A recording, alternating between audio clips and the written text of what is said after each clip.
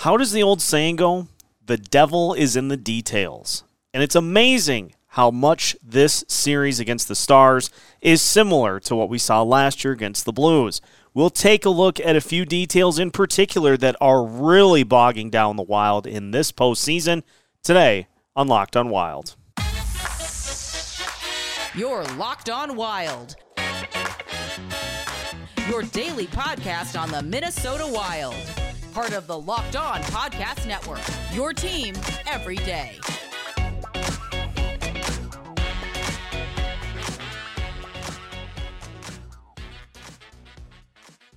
What's happening, everybody? Welcome to another episode of Locked on Wild, your daily Minnesota Wild podcast, part of the Locked On Podcast Network, your team every day. Thank you for making Locked on Wild your first listen each and every day. Make sure you subscribe on YouTube and your favorite podcast platform so you don't miss out on any of our new videos throughout the rest of this postseason. Today's episode is brought to you by Game Time. You can download the Game Time app, create an account, and use code LOCKEDONNHL for $20 off of your first purchase.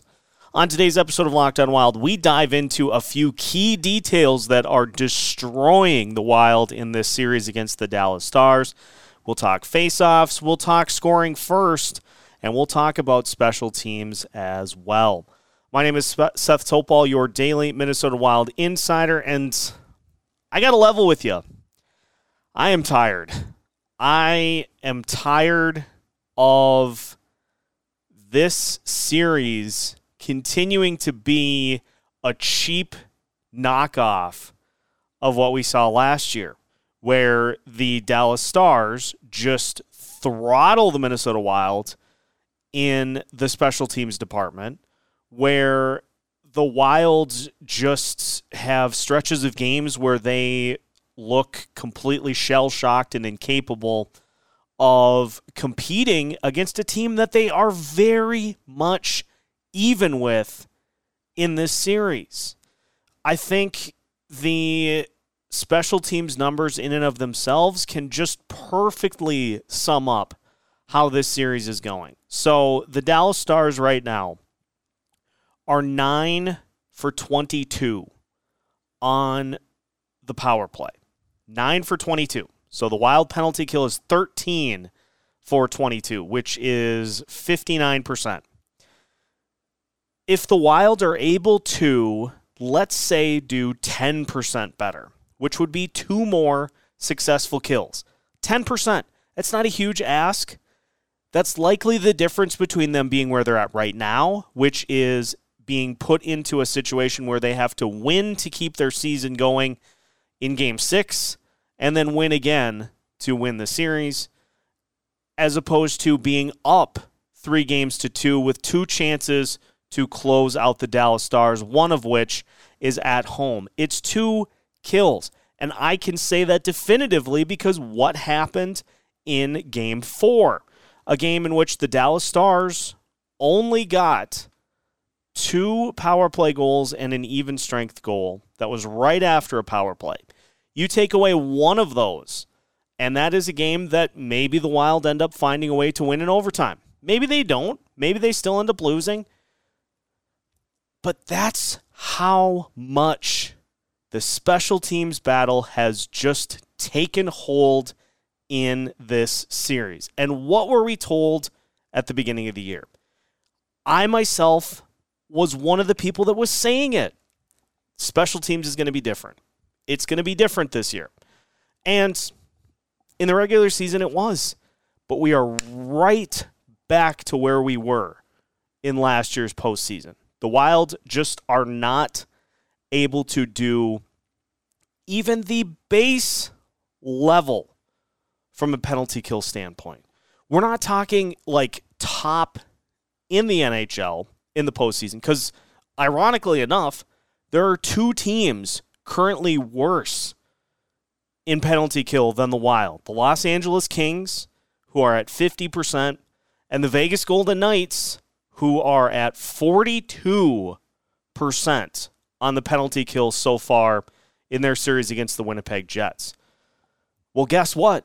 Vegas, while that number is very concerning, they are still battling it out with the Winnipeg Jets and still have a really good chance to win that series, because the Winnipeg Jets are going to get opportunities, but Vegas has found ways to make it not be an absolute backbreaker against the Jets. And so we're not asking for top level. We're not asking for a perfect 22 of 22.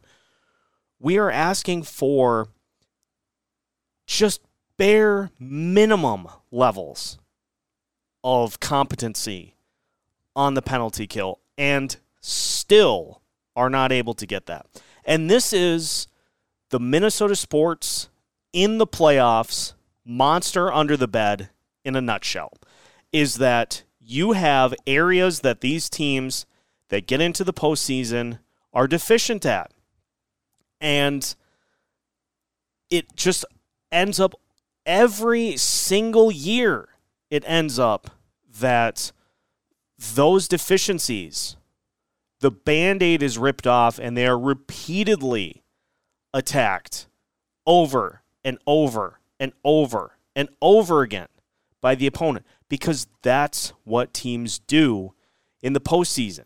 They find whatever your weakness is, whatever it is, they find it and they beat it to death. And that's why we find ourselves watching this team on the wrong end, despite being able to more than contend in 5-on-5 in this series. More than able to contend in 5-on-5. And let's not discount the effect that not having Joel Eriksson Ek has on that deficiency. Joel Eriksson Ek would make a difference, yes. That's not disputable. But is Joel Eriksson Ek worth 20 percentage points of penalty kill by himself? That I don't know the answer to that question. Because here's the other part of it, is you can't just throw your arms up by not having a player like Joel Eriksson Ek on those units. You can't just throw your hands up and say, well, gee, I don't know what we're supposed to do because we don't have the ability to put Eriksson Ek on those units. Other teams are missing players too. And unless you're going to just point to that once the series is done and say, you know, it was a tough break, but obviously that's a loss that we just could not overcome. You have to find ways to offset and overcome that type of situation, especially in the postseason, because it happens to everyone. Every team has injuries that happen before the postseason starts. You think Tampa Bay is making excuses about the fact that they are down a couple of key defensemen in their series against the Toronto Maple Leafs? No, they're trying to figure out ways to stay in that series. And I think the thing that is most concerning about what we have seen is how similar those units look to where they've looked all season. It's different personnel doing the exact same thing, whereas what it should be is let's find a way to maximize the players that we have and try to put them in the best positions to succeed. Dallas's penalty kill is doing some pretty good things against the Minnesota Wild power play. The Wild power play is certainly giving them some favors, though, because that power play unit has once again gone into the perimeter passing mode of working along the perimeter, back out to the top of the zone, passing it left, back to the top, passing it right, back to the top. There just is zero attempt to get a shot in on net and try to grab a rebound. And again, I understand that Joel Eriksson Ek is a huge part of the success for both units. But this just screams Zero backup plan. Zero backup plan for this team. And it's not even a this series problem. It was bad last year too.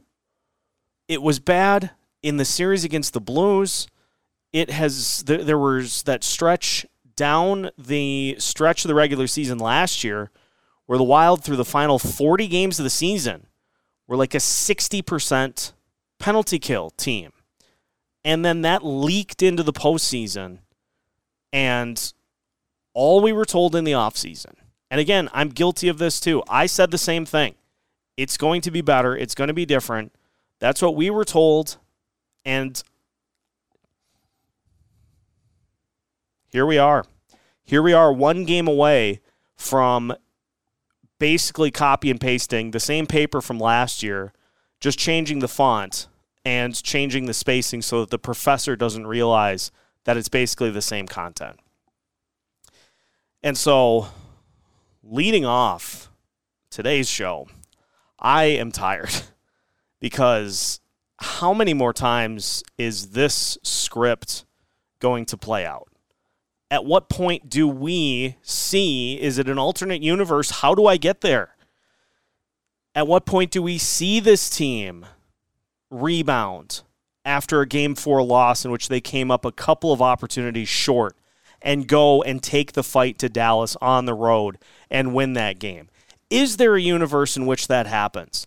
Because I got to tell you, it would be a lot more fun to be on that side of games as opposed to the side that we were on in Game 4. And that's not to say that there haven't been great games in this postseason. Game 1, epic duel. I was at Game 3 at the Xcel Energy Center. Unbelievable atmosphere. It was amazing to see the team play the way that they did. But the rest of it, the Game 2 loss, which just flipped on its head and was lopsided before you could even blink. The Game 4 loss, which was a little bit more of a tight, tense game that featured opportunities to do the thing that has proven true that we'll talk about next. The thing that has proven true most in this series, opportunities to do that and not being able to. And then the Game 5 loss, which by and large was a no-show. I'm tired. It's a story that we see year in and year out. I don't have to tell anybody listening who has watched this team fail to make it out of the first round in 6 consecutive postseason appearances, one game away from making it 7. I don't have to tell anybody. I don't have to tell any of the everydayers that listen to this show. I don't have to tell any of the people that have been following this team for 30 years, 3 years, because you've all seen it too. You have all seen this scenario play out time and time again. And so I ask, at what point does it not happen? At what point do we get the other side of the coin, the light at the end of the tunnel, the greener grass on the other side? At what point do we get that? Because it's one thing to disappoint in the postseason,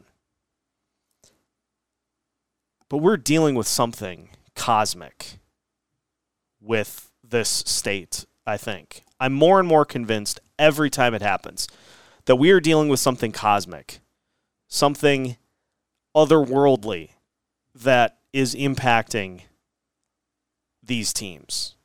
So we'll talk about that on today's show as well. But first, we'll hear a word from our sponsors before we discuss a couple of critical areas that the Wild have just flat out not been able to succeed at, which is face-offs and scoring first. But first, a word from our sponsor, which is Game Time. The most stressful part about being a sports fan is trying to find tickets the day of the event, whether it be Game 6, whether it be the opening night of the season. If you want to go, you should be able to find the tickets even the day of, and Game Time is here to help you do just that. Forget planning months in advance. Game Time has deals on tickets right up to the day of the event. You can get flash deals on tickets for football, basketball, baseball, concerts, comedy, theater, and more. The Game Time guarantee means you'll always get the best price. If you find tickets in the same section, row for less, Game Time will credit you 110% of the difference. Snag the tickets without the stress with Game Time. You can download the Game Time app, create an account, and use code LOCKEDONNHL for $20 off your first purchase. Terms apply. Again, create an account and redeem code LOCKEDONNHL for $20 off. Download Game Time today. Last-minute tickets, lowest price, guaranteed. Continuing today's episode of Locked On Wild, once again, thank you for making Locked On Wild your first listen each and every day. Everydayers, we will turn our attention towards Game 6 for you on tomorrow's show, so make sure that you tune in for that. We also have a special guest joining the show on Friday, so make sure that you tune in throughout the rest of the week as we guide you through the rest of this opening round series. Whether it ends in a win or a loss, we'll have you covered here at Locked On Wild.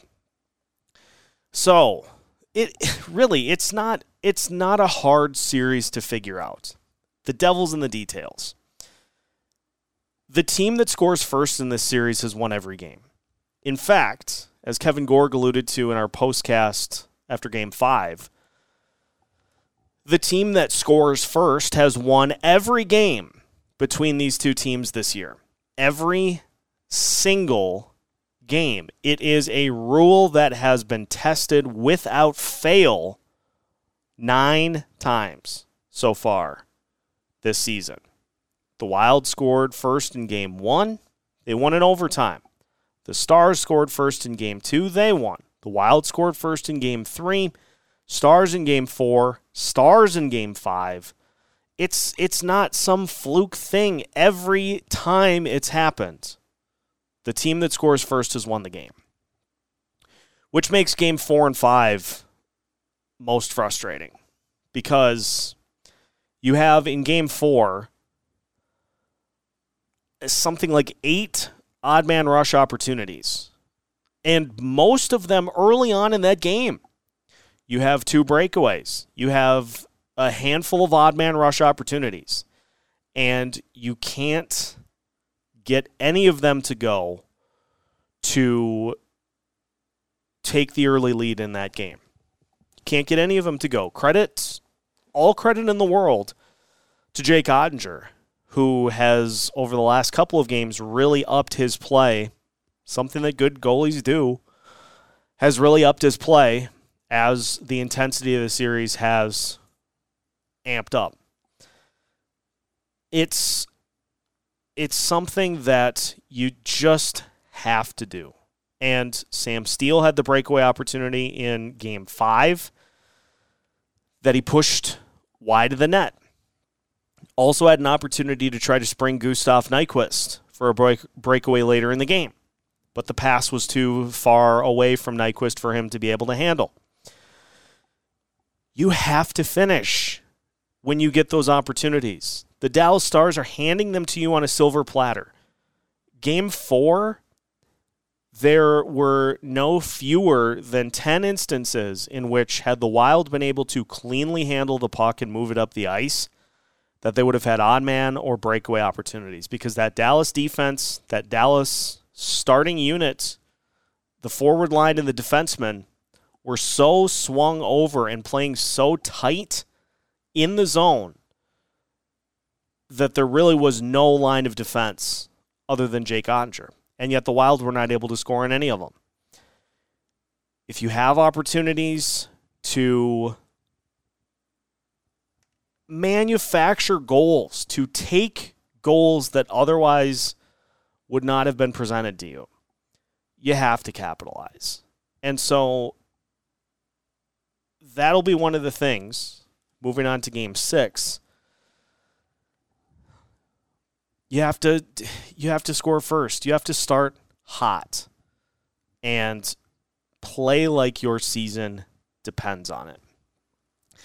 The other part of this series that has become more and more of a problem is face-offs. Now, the overall face-off numbers are not They're not terrible. Actually ended up doing the math as to how the face-offs have gone. And I think as I pull it up, I think the actual number, here it is. The Dallas Stars have won 190 face-offs. They've lost 145. That's a 56.7% face-off percentage. So the Wild are at 43.3. They've been on the wrong end of worse disparities in terms of face-offs. But the big one, Jamie Benn has just taken up residence in the face-off circle on special teams. He is 15-3 in the face-off circle on the power play. And for a penalty kill that already was struggling, Dallas has been able to seize that opportunity to create set plays off the face-off and just in general hold the zone because of the Wild's inability to win face-offs and clear the puck. And it's the same thing on the penalty kill. If you can win a face-off on the penalty kill, then you're able to pick the puck up and fire it down to the other side of the ice. The Wild have not been able to do that. On the power play, the Wild have not been able to win face-offs themselves, and so Dallas gets the puck first. They're able to send it down the length of the ice, and the inability to get plays set up and get into the offensive zone has been a major factor for this Wild team. They're not a power play unit as currently constructed that is able to enter the zone with ease. And the big part of it, the frustrating part of it, is it's a power play that has looked pretty similar pretty much all season. It's looked almost identical the way that it did at the beginning of the year to where it does now. You got the drop pass. That has evolved a little bit, but it's just such an easy telegraph. It's one that is, from my vantage point, it's pretty easy for the Dallas Stars to know what's coming and to clog the middle of the ice to prevent the Wild from gaining entry into the zone with ease. And that kind of brings me to my final point that I will finish today's episode with, is the lack of adjustments. And that might be the most frustrating one as to what we've seen. Because again, this series is not hard. It's not hard. It should not be as hard as it's being played out to be. And so we'll finish by discussing the lack of adjustments on today's episode of Locked on Wild after this. Final segment of today's episode of Locked on Wild. Thank you, as always, for making Locked on Wild your first listen each and every day. For the everydayers, tomorrow we will dive back into some of the particulars from Game 5, from Game 6, I should say. Sounds like we're going to get a line blend, so we'll try to figure out what the line combinations will look like, or should look like, for Game 6. So if you are one of the everydayers that listens to this show on a daily basis, you can tune in for that. Plus, again, I will tease special guest coming on Friday, on Friday's show to get us further ready for Game 6 of this series. Another thing that I don't have to point to too viciously, because everybody sees it. That's the great thing, I think, about the sport of hockey, is that you have a viewing audience that has a really good grasp of what's going on.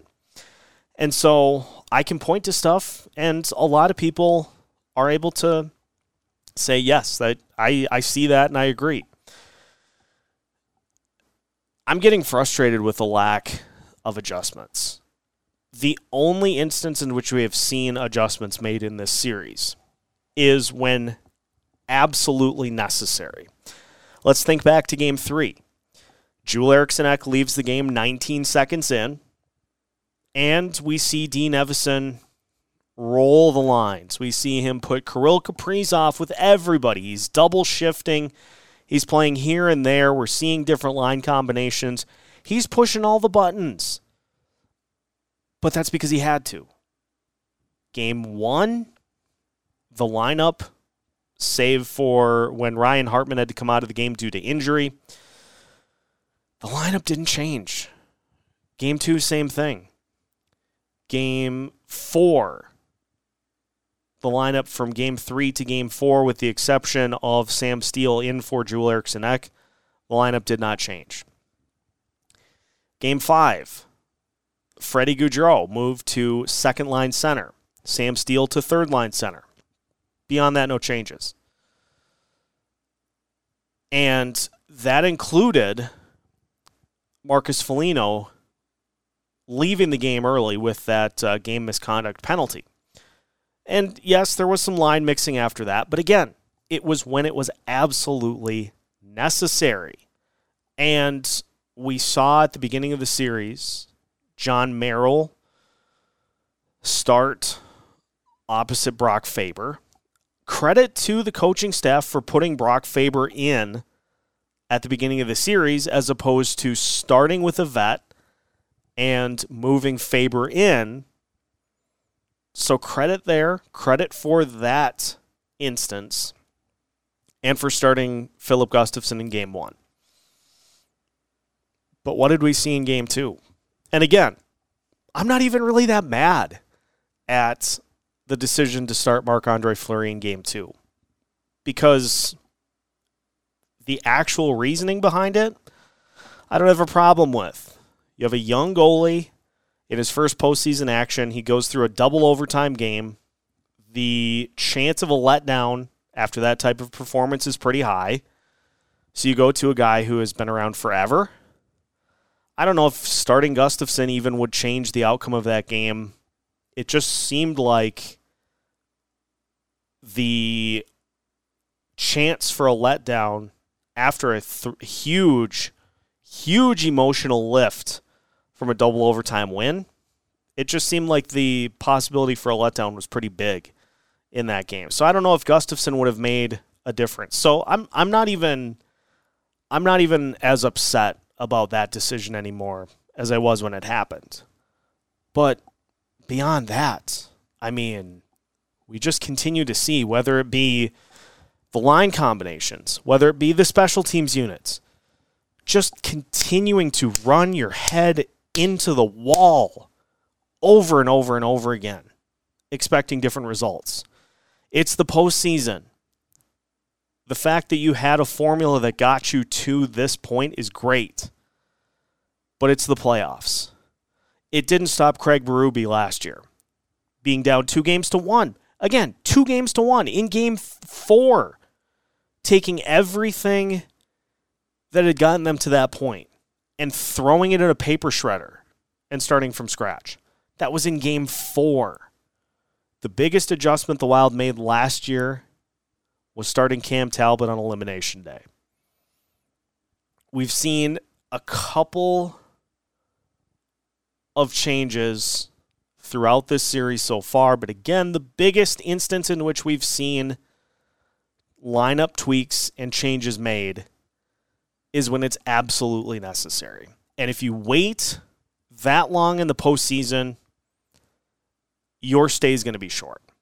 So, all in all, I go back to the overall just theme that I have been wrestling with ever since the game last night. I sat and stared at my computer for 4 hours, just doing nothing, trying to figure out, just trying to ride the wave between angry and disappointed, and it just continues to happen. And we caught the top of the wave here for this with anger, but it just, the more things change, the more they stay the same. It's not a hard formula to win this series. And yet, we are seeing everything that you can't do be what dominates the series. And that's a problem. So, Game 6 is the only one that matters right now. You have to win Game 6 to keep going. And so we will start to turn our attention towards, and again, you know what you need to do. You know what you need to do to win Game 6. So how about this time we do it? And that will end today's episode of Locked on Wild. So again, thank you for being one of the everyday listeners. And if you are not, if you are finding our show for the first time, welcome. Make sure to take the opportunity to subscribe on YouTube and your favorite podcast platforms so that you don't miss out on any of our new episodes throughout the week as we gear up for Game 6. We'll navigate you through the rest of this series and beyond with new episodes every Monday through Friday as part of the Locked On Podcast Network.